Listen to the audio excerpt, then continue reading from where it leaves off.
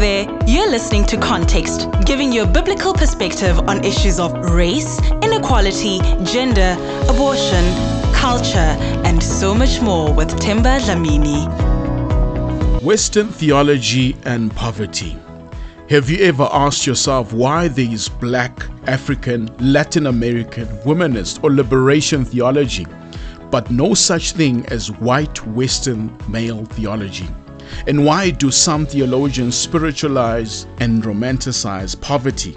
In today's podcast, we continue our conversation with John Scheepers, where we tackled, amongst others, these questions. John loves Jesus and our nation. He is the founder of the Isiphambano Center for Biblical Justice.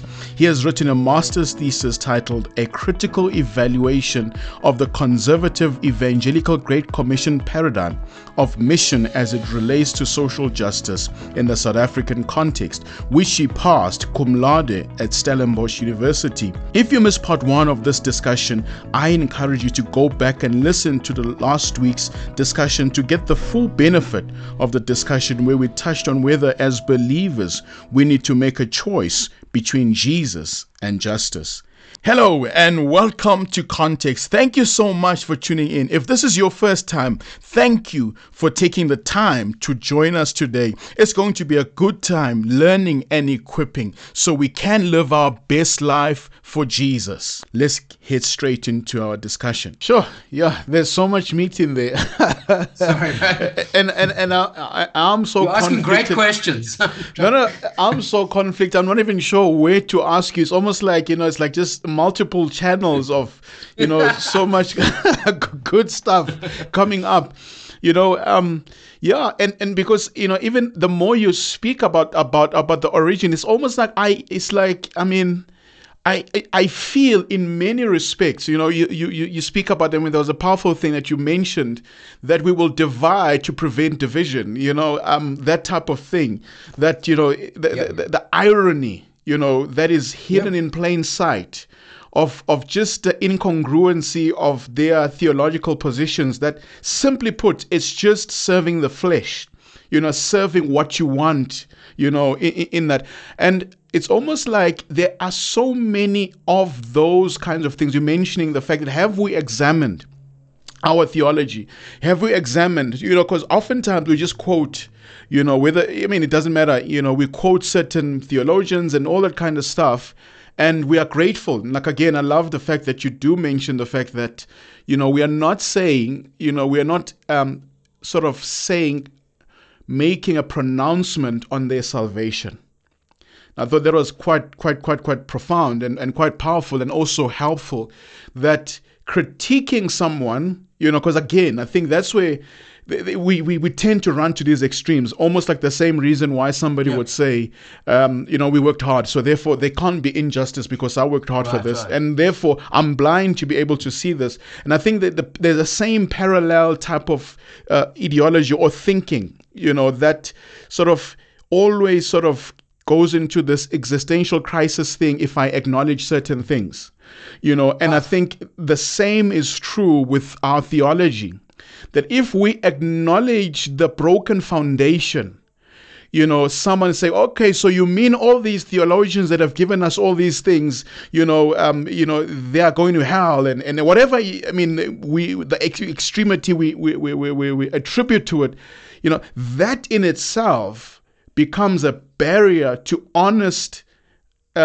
re-evaluation, to honest assessment of what components of our theology are from these toxic roots that were never examined, and the real genesis or the motive or the justification behind them was selfish reasons, was pragmatism, to enable us to keep things as are, not upset people.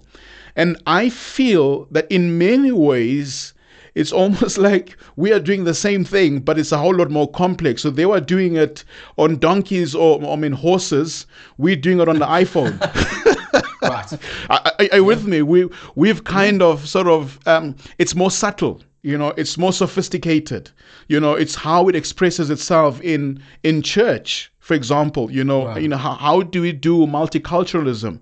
Are we multiracial? But if you look at the fact that we have excluded people, by saying, well, we're multiracial, but we'll have a uniculture, and we're going to continue. If we dare, introduce anything that doesn't serve a particular palette in here, Yeah. I'm not willing to die on the hill of diversity.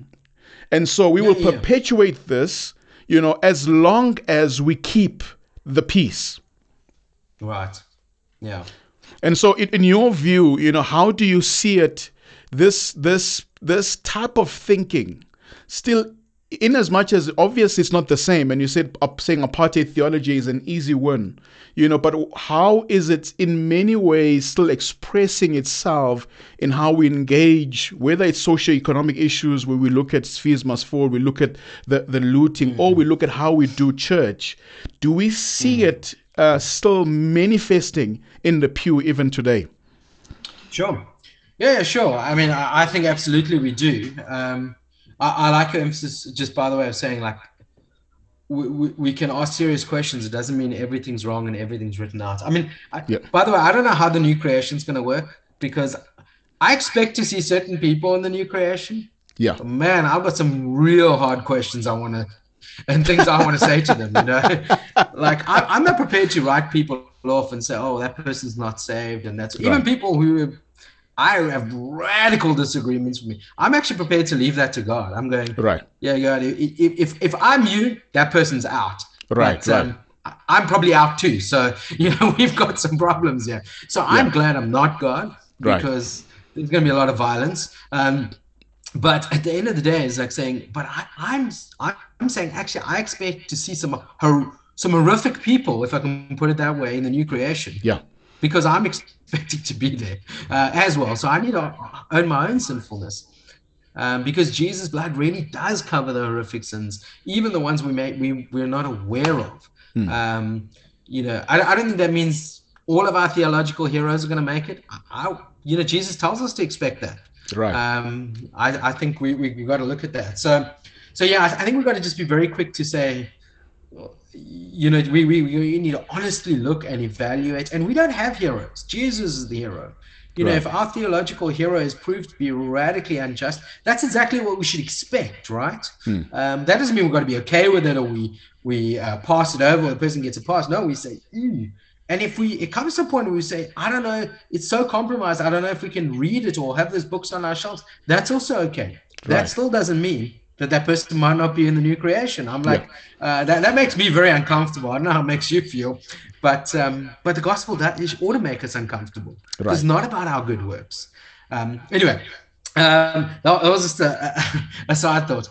You're asking, how do we still see this at play in the church? And I think we didn't discuss it. I think we spoke about discussing it. So I'm going to segue us into this. It's just, I think it's this idea of we think we have a theology that doesn't have a context. Right. We think that somehow we use the thing as, people say, oh, I don't get in politics, or I don't do this. I just read the Bible. Right. Or, when I went to theological college, it was, I just teach the Bible. Like, I'm blank slate and I can put everything aside and just come read the Bible and understand it perfectly. I think there's a bit of an arrogance there, actually. Right. Not an intentional arrogance, but certainly I can see, I used to say that. And when I look back, I'm going, John, really? You thought you could do that? And so we need to acknowledge not only that each of us come from a context. I think sometimes we will say, oh, I can read the Bible and I read it from a context and I have all my questions and baggage. And so somehow I must put that aside and then I read the Bible. Right. And I don't think it's possible. I think it's impossible to put that aside and read the Bible. And secondly, I don't know if it's helpful. Right. I think we're meant to bring all of who we are to Scripture. And that includes our strengths and the things we see and the things and our blind spots and our weaknesses, which is why at Ispambana we talk a lot about the importance of reading the Bible in community, because I'm fallen. It's not that God's word is not true. The truth is there. The question we have to ask ourselves is my ability to get to that truth. Right.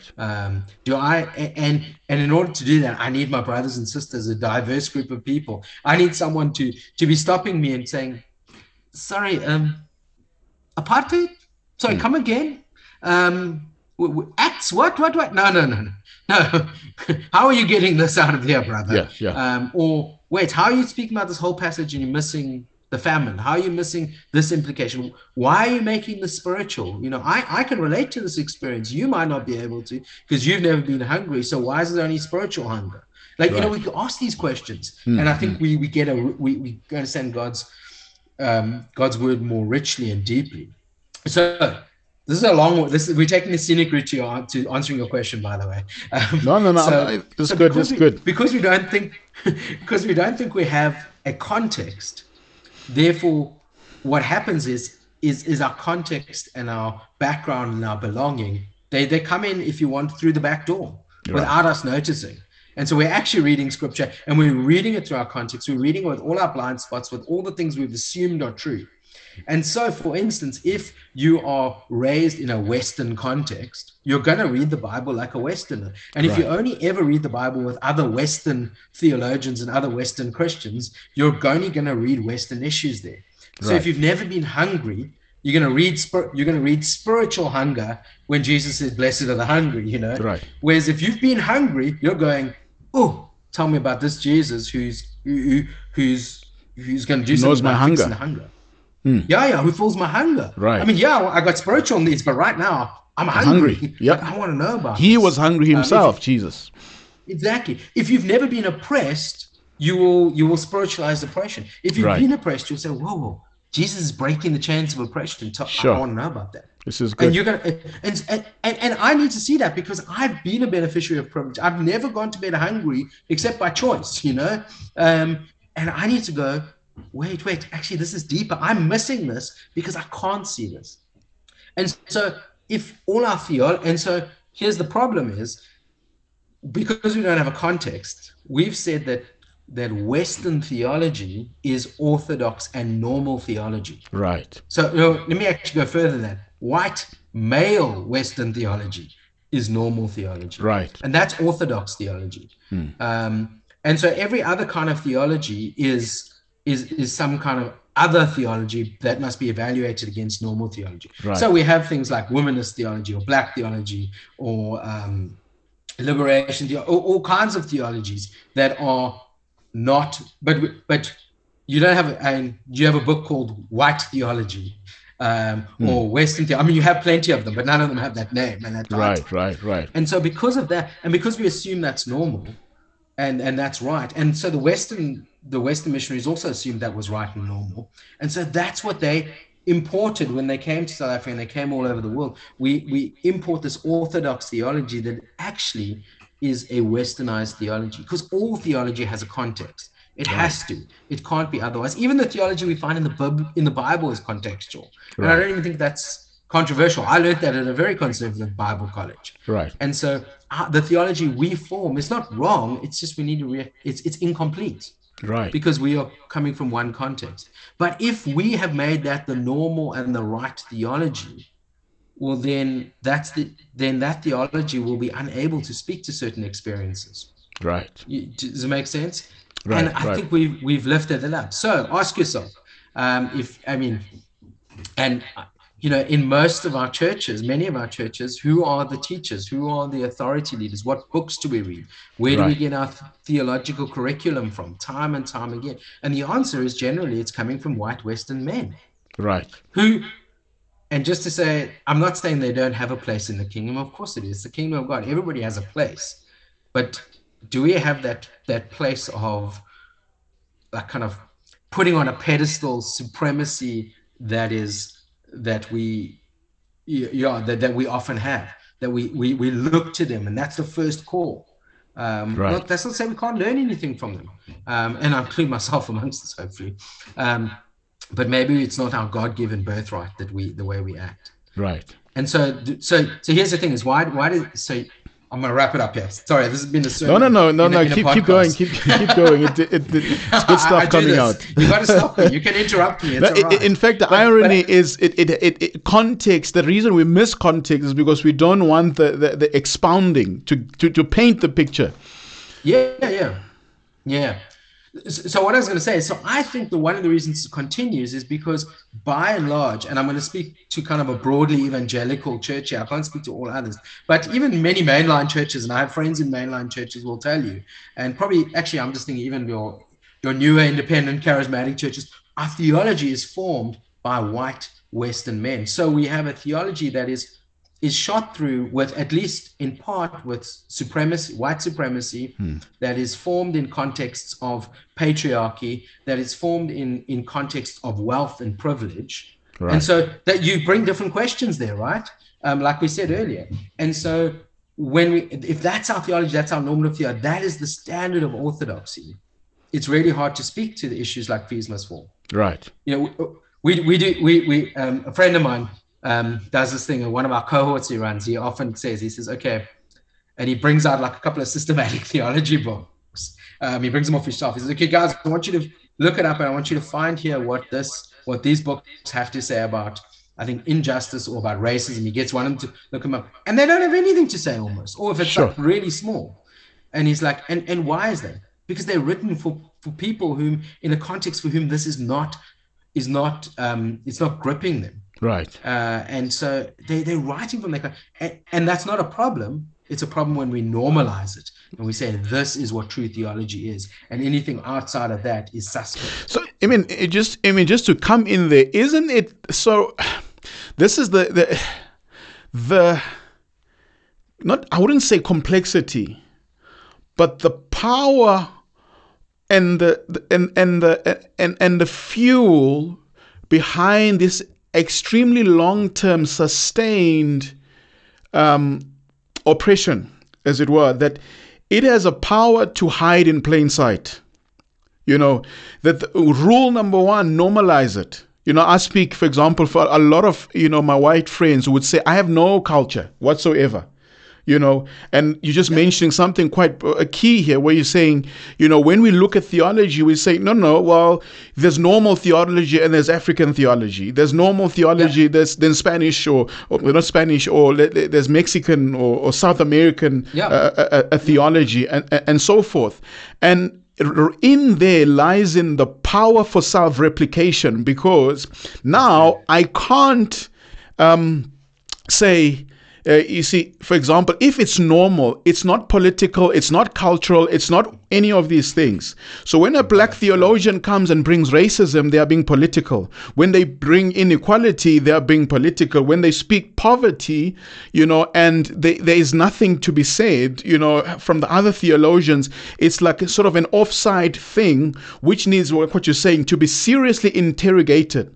So even there lies in a level of, call it sort of supremacy and inferiority that is embedded in how we perceive theology. Yes. Sorry, I've just got load shedding quickly. I wanted just to touch my laptop. I wanted to stop the recording, but nonetheless, so I'm just saying, isn't there the power of this type of stuff, that it can actually hide in plain sight?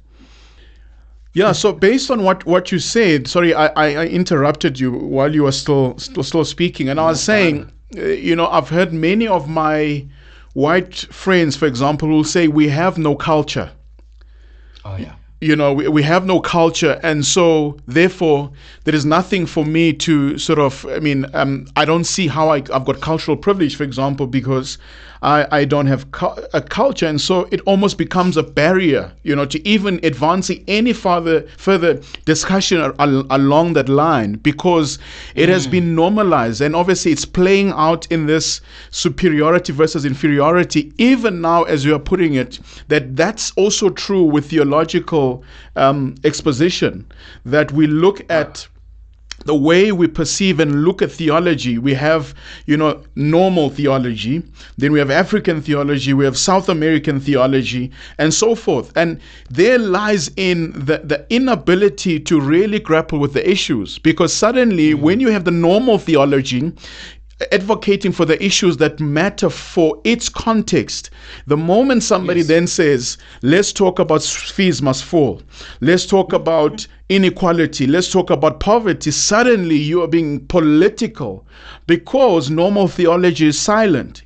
notwithstanding the fact that some other theologian who may not be, part of the normal clique of the Eurocentric theologians, he may have already sort of dealt with these issues, but we are unable to really engage with them because they are immediately shut at the door because they are political. They are not the gospel.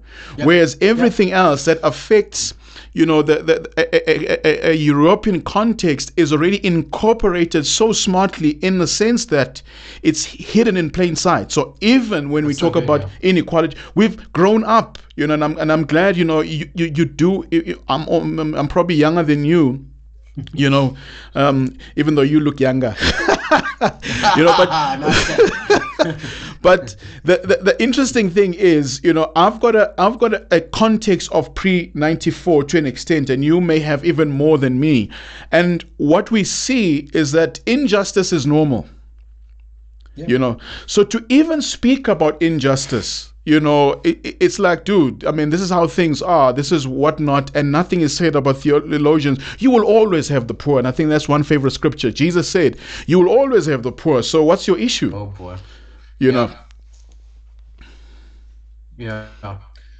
I think the normalizing of theology is, and that's exactly it. I like the way you say it's hidden in plain sight.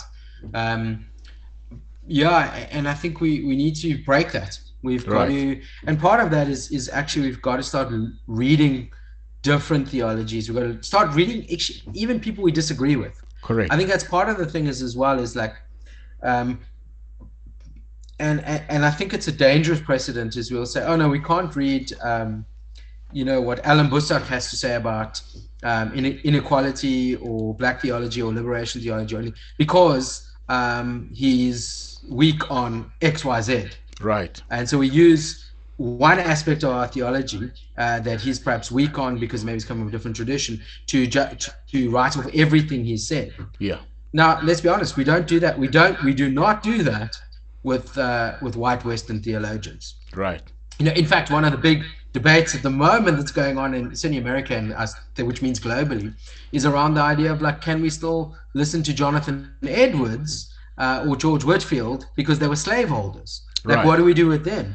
Mm-hmm. And in fact, the same ones who are the same theology, which is saying, no, we can't listen to, we need to be careful of Alan Bussack because of X, Y, and Z, are saying, no, just, yes, we can overlook this in them and look at their good theology of God's sovereignty or whatever. Or even in the interesting one is look at their context. I mean, they were in a different context.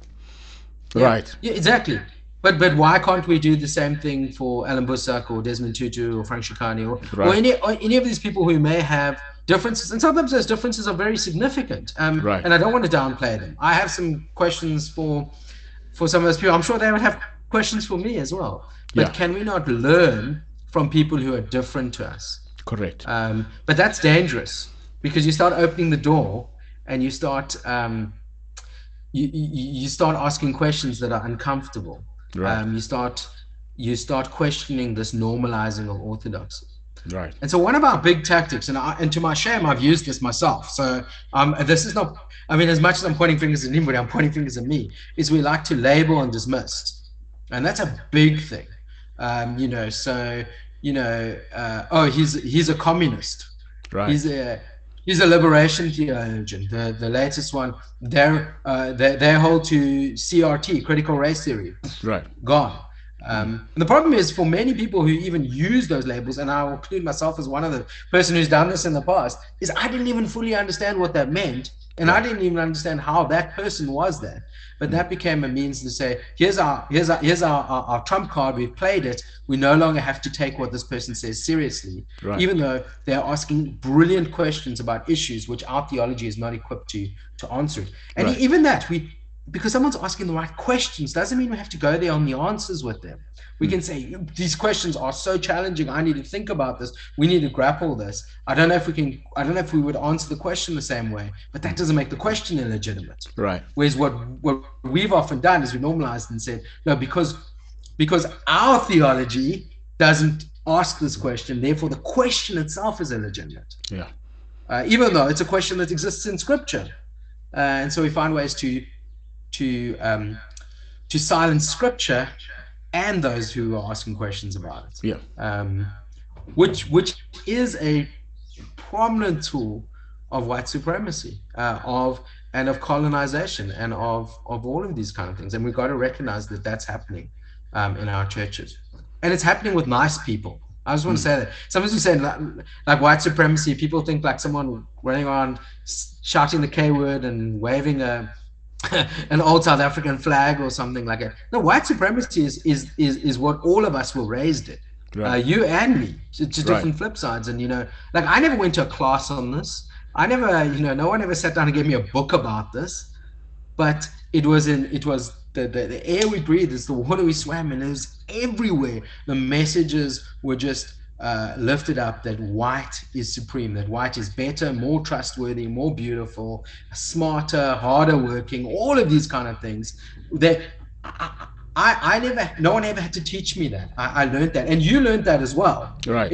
And so it worked out differently, and so all of us we've got to look at this and say, and I think we've got to stop getting away from this thing as like, I'm not racist. I'm like, yes, you are. How could we be anything but being raised in South Africa? And so our theology also is affected by that. But the gospel says that's not the end of our story. And so, yes, I am. I need to name that sin. I need to look it in the eyes. I need to see how disgusting and evil it is. And I need to get down on my knees before the cross of Jesus and say, Jesus, rid me of the sin, even if it's going to take me my whole life, which it probably will be, because it's taken me my whole life to put it in me. Right. But am I prepared to daily die to the sin? And that's both in the effects in me as an individual and in the effects in society. And so, I don't know what I'm saying. I don't know what question I'm answering anymore, but yeah, I'm getting passionate. So let me kick back to you. No. I think I'm enjoying it. You're raising some very powerful and poignant points that I think we need to grapple with, and I think it raises a lot of questions. And again, I want to just bring it back to the present environment now of, let's say, for example, the present socioeconomic environment. Are we at a risk as a church, of completely being irrelevant? Because I think there was a time where the church controlled the pace. So I see it like, for example, like the church could afford to be a tractor.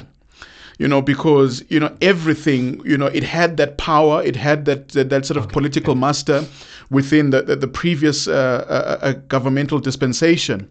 And so we could afford inefficiencies, we couldn't afford to be blind to certain things because we had the power, right? In many ways, in many respects. But now it's almost like people are like, well, I don't need to listen to the church. I don't need a pastor to tell me this is right or wrong. I can see it in real time. That the legacy of apartheid still continues. I can see that people are suffering. Yes, there are positive deviants, and most people would love to pin their hopes on, or pin their narratives, to kind of excuse ourselves from responsibility on the positive deviance, on the exceptions rather than the norm. But look at that guy. Let's look at Siya Kolisi, for example. Look what he done. Look at his won the World Cup. So what's the excuse of the 80% that are crying foul and that kind of stuff? Sure. And I think obviously still intoxicated by this theology that has never really been sort of taken through the real rigor of an external eye. I'm not saying it didn't go through rigor in terms of theological uprightness from the context and the best that they could with what they had and what they could see, but at the same time, that theology being devoid of external voices, like what you're saying, of other people of different contexts to come in there. So having that, and people not really reckoning with the fact that we need to go back to that, but also the looming huge risk of not being relevant. You mentioned one thing which is quite interesting. You're saying, how can I say I'm not racist? Because that's where another struggle comes in. That it's like, if we are raised in a racialized environment, can we argue non-racialism? And by the virtue of the fact that I say it, it therefore must mean that it is true. because I said it, right? Yeah. And so, yeah, I think the main question is the church losing relevance? Is it losing relevance? What do we need to do? And how do we engage with inequality in a way that is constructive, in a way that is biblical, in a way that recovers some of the lost ground, or recovers some of the theology that was so inconvenient back then because it wasn't singing the tune of the powers that be, Yeah. and obviously doing that in full view of the fact that we can no longer, as a church, lead discussions, until we've reckoned with this, and pretty soon what happened in terms of the church being collaborators with the previous government can also happen even now, Sure. because we are kind of playing catch up. We are not sort of robustly engaging with these things. And I think key things of being a Christian is repenting. It is acknowledging where you've went wrong. It's saying, God, help us. We cannot do this thing on our strength, but I'm going to go with all that I've got to make right where I can. And how does that look like from the broader church body as it relates to the current inequality in South Africa? Sure. Okay, now that's a big question. Let me just say on the question of relevance, I think just to say that is I think this is the apologetic issue in South Africa today.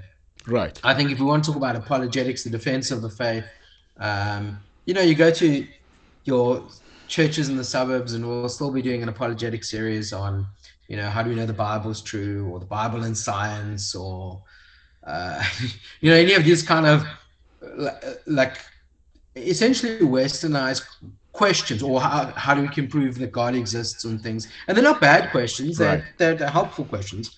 But I think the majority of people who are outside the church, or who are inside but are close to being outside, or on the edge, or close, the issue is, does God have anything to say to justice? Sure.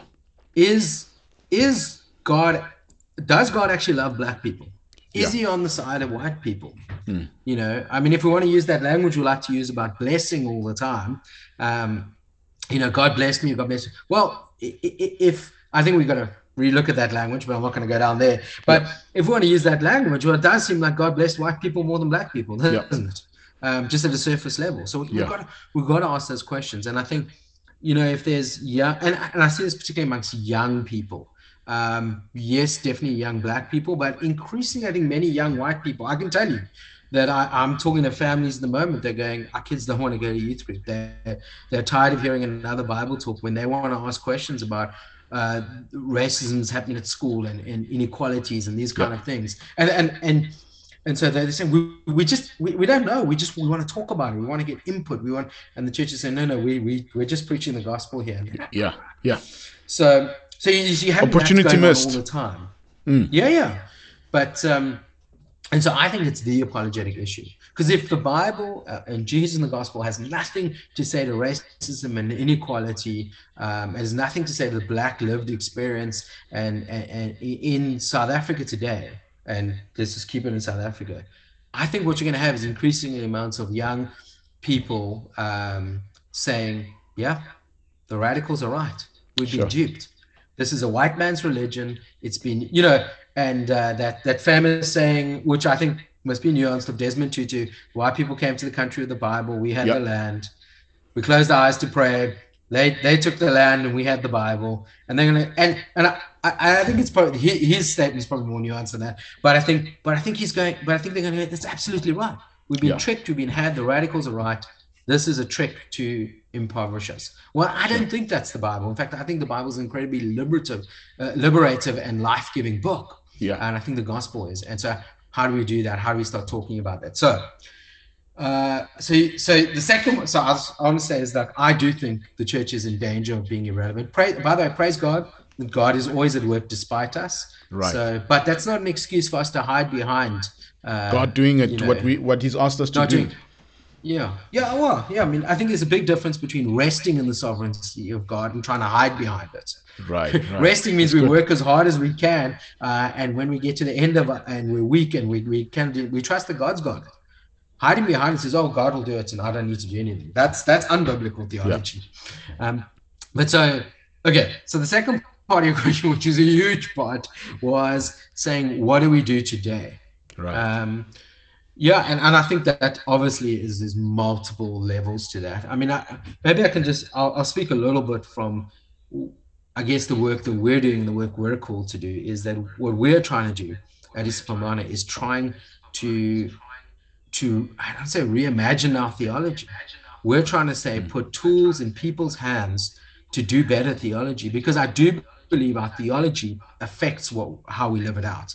And Yeah, I think many Christians, actually wonderful Christians, are living with this disconnect between their theology and their practice. So they hold to really good orthodox theology, but thank goodness they're not consistent in how they practice it. So they're involved in all kinds of social good and doing all these kind of social things, which if it was um, which it was approved by, I don't say approved by the church, but if it was part of the church program, people would say, "Oh, we're being socialist and communist and political," but they actually are involved in all kinds of things, and they live with this disconnect. So I think we actually need to try. How do we join this? How do we say, you know, Temba, keep doing what you're doing. Keep getting involved in that education program. This is part of God's mission. This is what God is doing. right. And not in a way that's trying to, but that's trying to downplay the Bible. It's trying to say, let's have a robust understanding of what God is doing in this world. So for me and for the work we're doing, and we're very deliberate about that and saying that as much as we'd like to be, we're not like frontliners, if you can say. We're not getting involved in changing education or policy or any of these things. Certainly not at this moment. That's not where we're at. We want to empower and equip and support people doing that. But what Right, we're doing is saying, if we can do our work well, hopefully we can free others up. right. You know, why do we have an educational specialist in the church, and yet what we use them for is making tea or handing out pamphlets or leading the service? And they may be good at all those, Right. but actually we need to say, man, how do we get behind you and support you in your work in all these underprivileged schools? How do we change the education system that reflects God's values? Right. Which is radical. How do we pray for you? How do we finance you? How do we, because we know you're under supported? How do we, how do we help you in changing policy? Who do we vote for to help you get these policy changes through? Let's start thinking about why. Because we're being political? No, because we believe God is about bringing the flourishing of all people. And as we do, and as we do that, we're going to have so many chances for evangelism. Yeah. People are going to start saying, what's with you people? Why are you doing this? Or, oh, Temba, you're such a lovely person. I love your spirit. And you should go, no. And you can, at that point, you can go, no, look, it's not about me. Yeah. It's about Jesus. We're doing this because of him. So if you love this stuff, man, you should come see the King. You should be introduced to him, because he is even better than our efforts. And that's, I always think of that verse in 1 Peter 3 verse 16 says, give people a reason for the hope that you have. And I've never been asked that. As much as I've preached great sermons and done great Bible studies and done all these youth works, people have never said, John, give me a reason for the hope you have. Sure. But we start living in hope-filled ways in the world. I mean, they're going to ask it in different ways. They're going to say, "Are you guys, what's wrong with you people? Why are you doing this?" But essentially they're going, "I don't understand you. You live as people of a different kingdom, a different structure." So I think we've got to do that. And for us, one of the ways we do that is by really robustly trying to open up change people's theology, link what we do, what we believe with what we do, and free people to be who God has created them with, the skills and the gifts and the passion that they have to really make a difference in society. In a way that's not just about making more money to give to the church. In fact, it might be about making less money because I'm wanting to serve the marginalized and the poor. I'm wanting to reverse the effects of apartheid, which is going to take our lifetime and more, and so we free people up on it. So, and one of the last thought, one of the things, the ways we do that, I think, is is we change our theology and we say that if God is about bringing shalom, if it's about the inbreaking of the reign of God's flourishing and shalom and kingdom that's coming onto earth, that's growing to one day, that's going to be brought to completion by Jesus, we ask ourselves, we say to ourselves, as a church in this community, in this space, what does it mean to be people of shalom? Sure. What will it mean to bring shalom to our community? Does that mean that we need to do evangelism? Absolutely. We want people to hear about Jesus because he's the great king. But it also means that actually if people are hungry, we feed them. If laws are unjust, we work against them. If schools have exclusionary policies, we stand up against them. And it's not a separate thing to our gospel mission. It's integral to it. Yeah, that's Power. Holistic mission. Anyway. Power, John Scheepers, and hopefully, we can still get you on more of our sessions. We're going to be soon embarking on race discussions, but I think even as you are finishing there, there's some areas where you speak about the difference between orthodoxy and orthopraxy, which are big words but very real and very tangible, in how we live the gospel. And I think what I'll do, I'll just leave an appetizer, for for the listeners, as we wrap up this morning's session. And I just want to say thank you so much for coming through. And before I close us off, I'm just going to ask you do you have any parting shots around just this issue that we've been discussing? I even love, by the way, the fact that how you say that God is sovereign, but we must not hide behind his sovereignty, because I think, we do find it easy to say, but I'm not in control, by the way. God is in control, and oftentimes we say it, when I do something well, I want to show people this is what I've done. But the moment I don't do anything, it becomes my easy escape route to say, hey, don't look at me. I've got hands, I've got 2 feet, but I'm not going to do anything, because the sovereignty of God will still take care of me being slothful. Yeah. Okay. So parting shot. My parting shot would be this, and it's not going to be a shot. Hopefully it'll be a bomb. Is that we've spoken about a lot. I'm feeling overwhelmed even by everything we've spoken. I think often we start thinking about these things and there's a lot. Right. And I've been on this journey for a while and I still feel like I know nothing. Right. And there's a lot to do. And and it should feel overwhelming in one sense because it's taken centuries and generations, at least 1652. Probably we can go further back, but if we just even dated from 1652, the arrival of Van Riebeeck and the first colonizers, we go at least since then. I mean, that's what 350 years. Hey, how's my maths? Something like that. About 350 years. That's a lot of mess. That's a lot of evil. That's a lot of injustice. That's a lot of theft and greed and looting of this country, actually, in so many ways. Yeah. So if you're looking at that and saying, how do we change I don't know what to do. In one sense, that's actually not a bad place to be because it is so overwhelming, because it is so big and it is such a mess. And I think that's what, and secondly, we say is that, okay, what do we do? Well, we pray. Right. We speak to God. We trust. We rest in His sovereignty. We say, God, okay, you've got this, and we start taking steps. Certainly, if you're a white person listening to this, you're going to make mistakes. You're going to make lots of them. Okay. If we could just do a podcast on all the mistakes I've made, it'll be like a 12-part series or something in a row. You're going to make them. Be quick to repent. Be quick to apologize. Be quick to learn. Like, let's get rid of this defensiveness. You don't have to justify yourself. Jesus has justified you already. Yeah. You are free in Him. Now, that doesn't mean you get to just do whatever you want, but listen, but learn. Sit down, be quiet. I know that's rich for me because I've spoken so much today, but sit down, be quiet, listen, learn, take steps, make mistakes, and let's talk to one another. We need to learn from one another. We need to grow with one another, and then take as God lays things, take big, bold, risky, kingdom-shaped steps and do things together. Go take your schooling on about the policy. Go talk about the homeless policies in Cape Town. Pay for someone's. I don't know. I'm just like off the top of my head here. Speak to your church leadership about the theology, whatever. But we don't have to solve it all today, and we won't solve it all today because it's taken so long to make this mess. But we got to work, and we got to start working. We're gonna make mistakes. God is on the journey with us. We have brothers and sisters on the journey. Let's repent.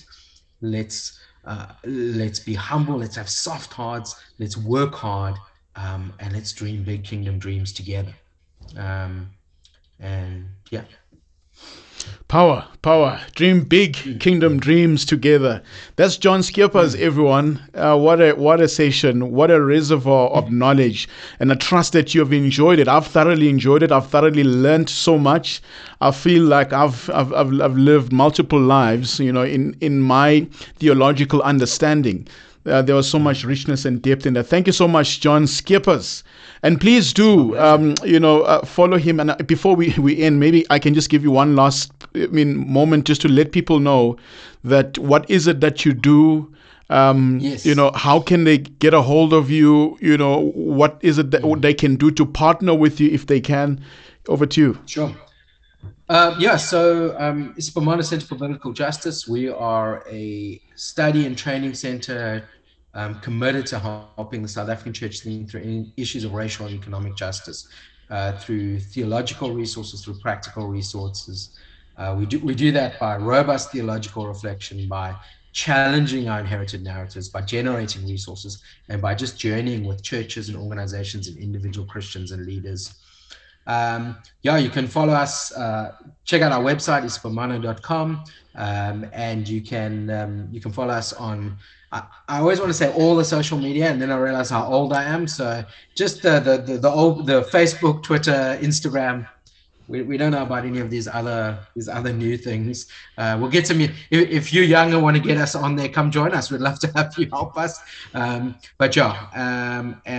we're particularly at the moment we're busy with a campaign that involves teaching, that involves just fundraising, that involves making people aware of what we're doing. It's called Change the Narrative. You can find it all over our social media stuff. It's really encouraging reading some of the stories there. And you can also just go check it out on our landing page, ispamana.com/change the narrative. We'd love to have you be a part of changing the narrative with us. Power. Thank you so much for joining us, John. And we've thoroughly been enriched. We've enjoyed that. And hopefully looking forward to having you again in the future. Thank you so much.